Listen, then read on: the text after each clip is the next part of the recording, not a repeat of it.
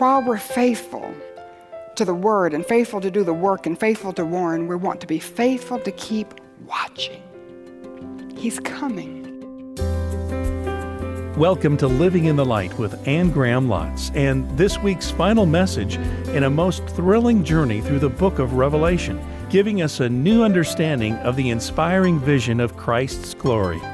This has been an encounter with the Lord Jesus Christ in His Word, in His love and mercy, and as the source of life-changing hope. Here's Anne with what may be the most challenging and compelling message in the entire series, Encounter with the Living God. People say, I want to go to hell because all my friends are there. We're going to have a party. And all your friends may be in hell, but you'll never see them because it's dark.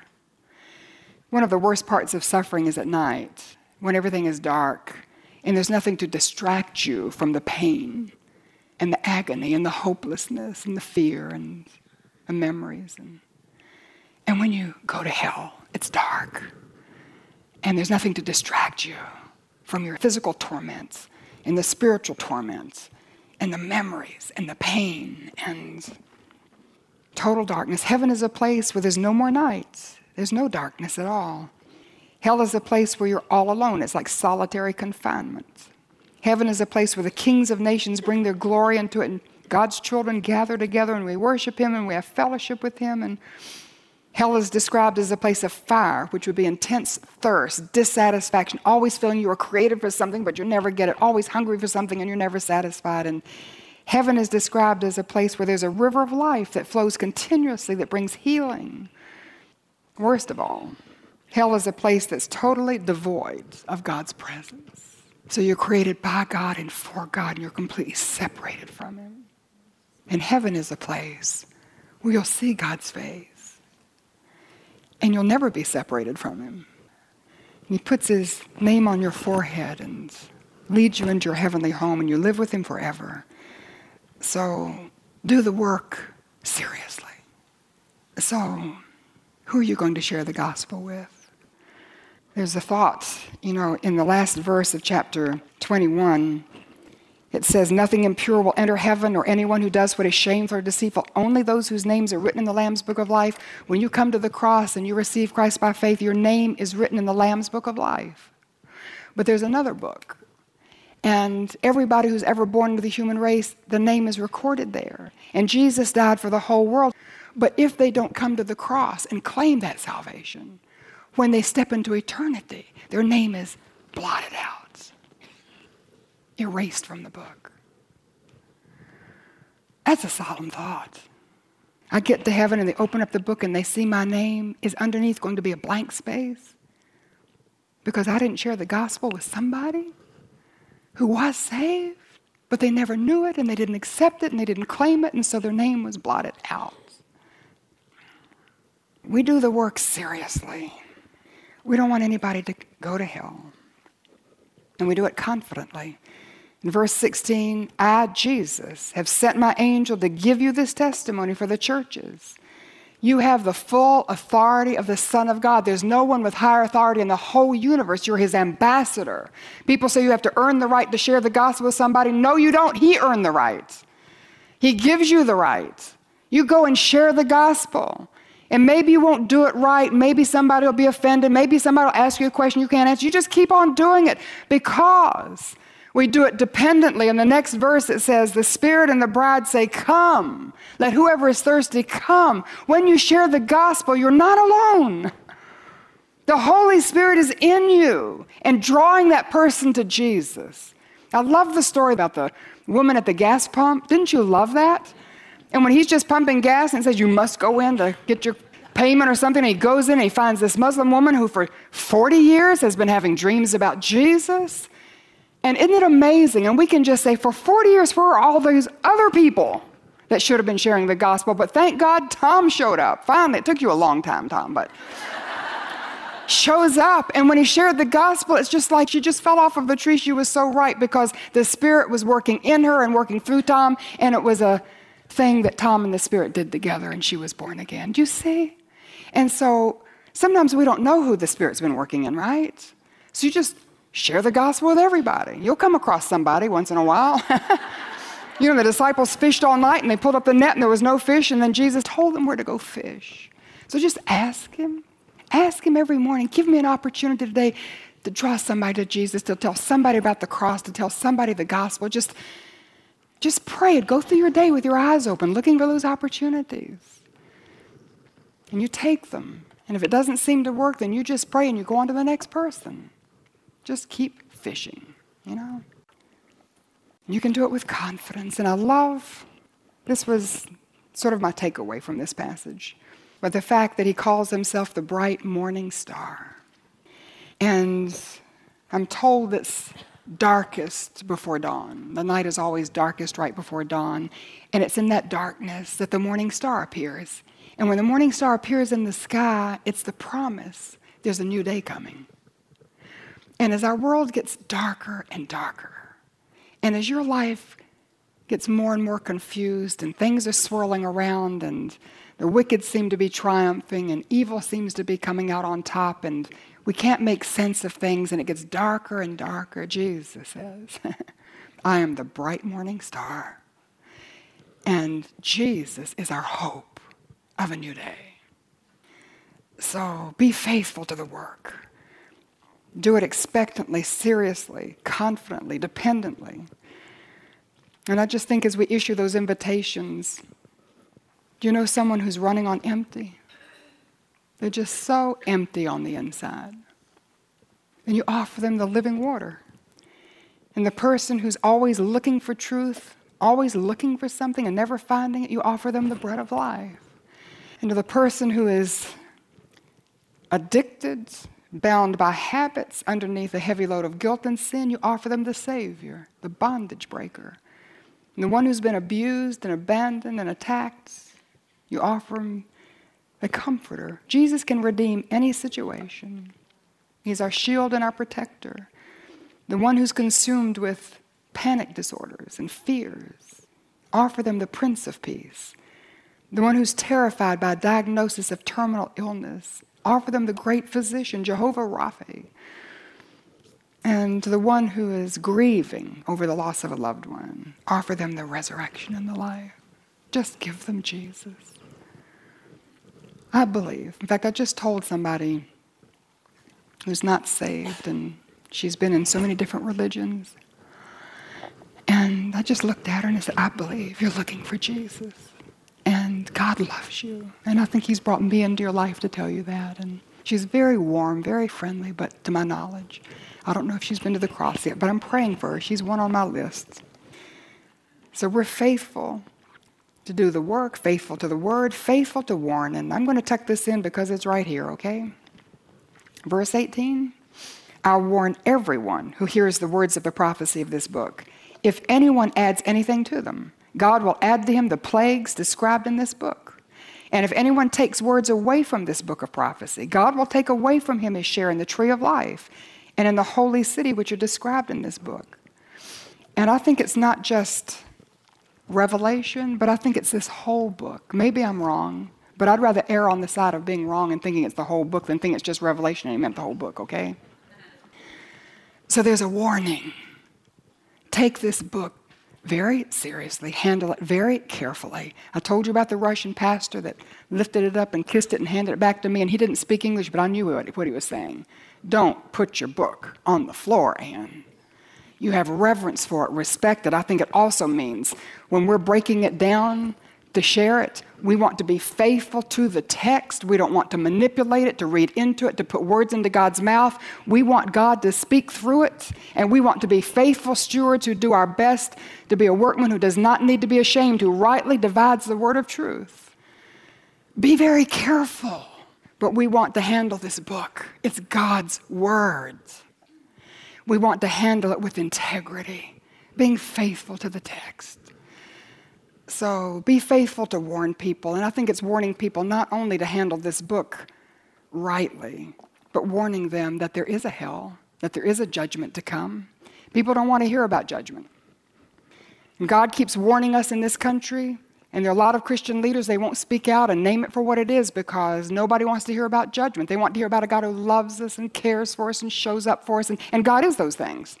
But he's also a God that warns us that judgment is coming. And we've had warnings in 9/11 and Hurricane Katrina and these record-breaking fires and floods and snowstorms and economic meltdown. And now it's going soaring up, but you know it's going to come down. And all sorts of things now that are happening, the polarization of our society and the division in our races. And it's just amazing. And God's warning us.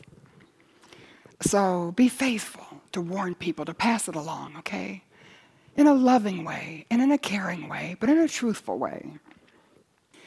And so while we're faithful to the word and faithful to do the work and faithful to warn, we want to be faithful to keep watching. He's coming. Verse 20, he says, he who testifies to these things say, yes, I'm coming soon. Amen. Come, Lord Jesus. He's coming.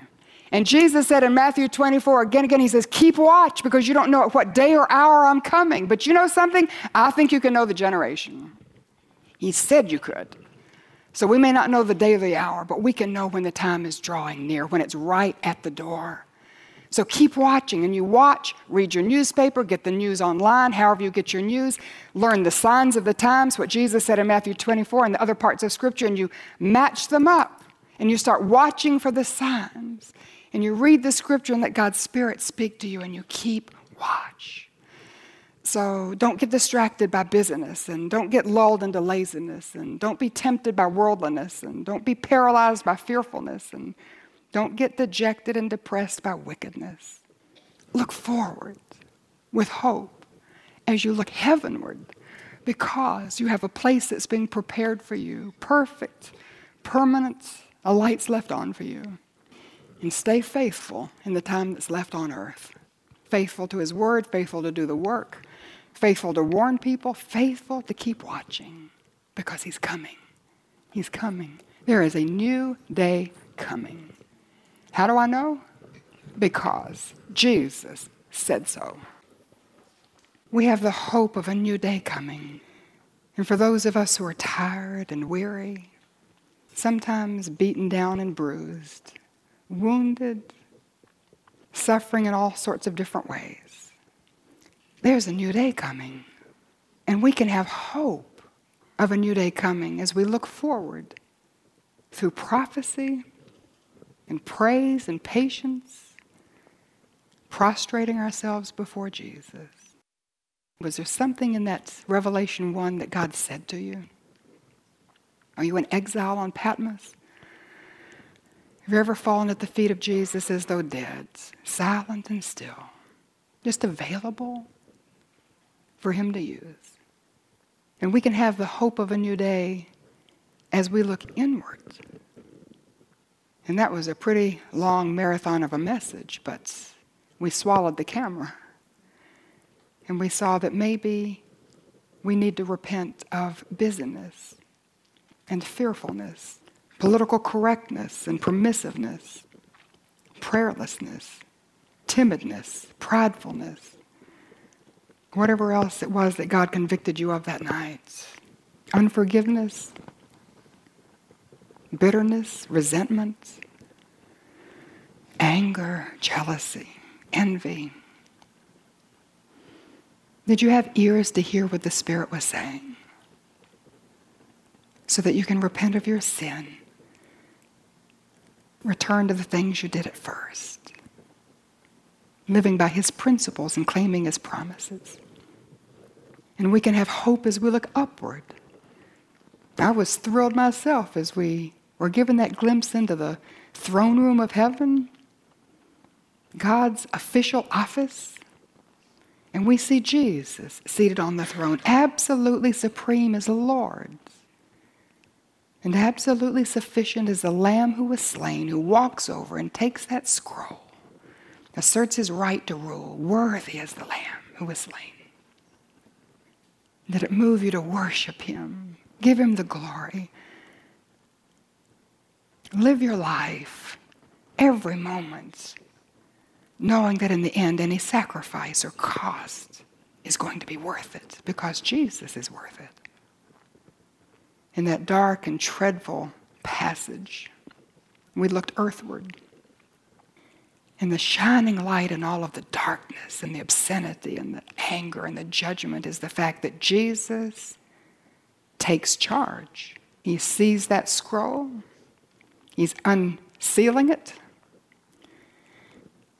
And he will bring judgment on earth to purge the world of its rebellion. He's coming. I believe any moment we're going to hear the trumpet sound. Any moment we're going to be caught up in the air to meet him.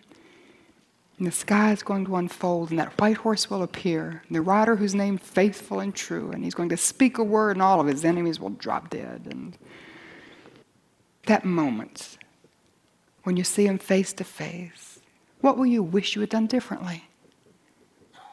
5 minutes before you see Jesus, what regrets will you have? And you can join me in thanking him that he hasn't come yet, so you have time to set it right. Sort it out. Live your life with no regrets, or at least as few as possible from this moment forward. Praise God, this world is not all there is. We can have hope as we look homeward, focused on heaven, faithful on earth, knowing that Jesus is with us. He lives in us in the person of his Holy Spirit. He's going to continue giving us opportunities to share the gospel and bring as many people with us to heaven as we possibly can. And one day, we're going to see the light. And he's going to be standing at that pearly gate, and his arms outstretched. Oh, welcome, welcome. I love you. I'm so glad you've come home. And we're going to live forever with him. Is there somebody who's come to your mind, somebody you want to tell? Maybe you don't want to tell them about hell, but would you tell them about heaven? How they can know for sure that heaven can be their home, that their name can be recorded in the Lamb's Book of Life so there's no mistake. When they get up there, they're going to be accepted. So I don't know what God has said to you. Maybe in Revelation 22, maybe from Ephesians chapter 1, about how to pray for others in your church. But if you've had an encounter with the living God, if he has leaned out of heaven, can you imagine the God that poured out the judgment we studied? God, tender, loving, leaning out of heaven to speak to you, to comfort you, to encourage you, to convict you, and to help manage the details of your life. If he's leaned out of heaven, spoken to you, you've heard his voice, and maybe it's been a conviction, maybe it's been an encouragement, but whatever it is, and you would just in a fresh way surrender to him, make your life available for his use in the time that's left, you would say, please, dear God, use me for your glory. Use me to increase the population of heaven. And if that's your prayer and that's your decision, he has spoken to you and called you, and I don't want you to do this just in emotion, but if he has showed up and spoken to you and put something on your heart, and you're going to yield completely to him. What's come to my mind is that the church was begun with 12 disciples minus Judas plus Paul, who surrendered like this and changed the world. What could God do with a room filled with disciples who know so much more than they did? And we have the indwelling of the Holy Spirit also, and the full canon of Scripture. And so God, here we are, and we stand before you. Look on us. Look on your children. Look on your sons and daughters. Look into our hearts. Look into our minds. Look into our lives. And Lord, I'll speak for myself. I'm not much. Not much training, not much energy, not much time, not much money. But I'm here to tell you, God, you can have it all. I give you my sin by name. I give you the hard feelings, the wounds that tend to reopen and get restarted into unforgiveness and bitterness. I'm going to let you think about it for you. You do yours. And we bring these to the cross as our gift to you. You died for us. You died for that sin, to take it away. So we give it to you. And we give you our hearts and how we feel in our minds and what we think in our ears and what we listen to in our hands and what we do in our feet and where we go, and we just lay down our bodies as living sacrifices. What we're asking is that we would feel your hand on our shoulder, that we'd know your presence in our lives. Whether we feel your presence or not, we know it because you've told us you'll never leave us nor forsake us. And we're asking, God, if you can use somebody like me, I'm available.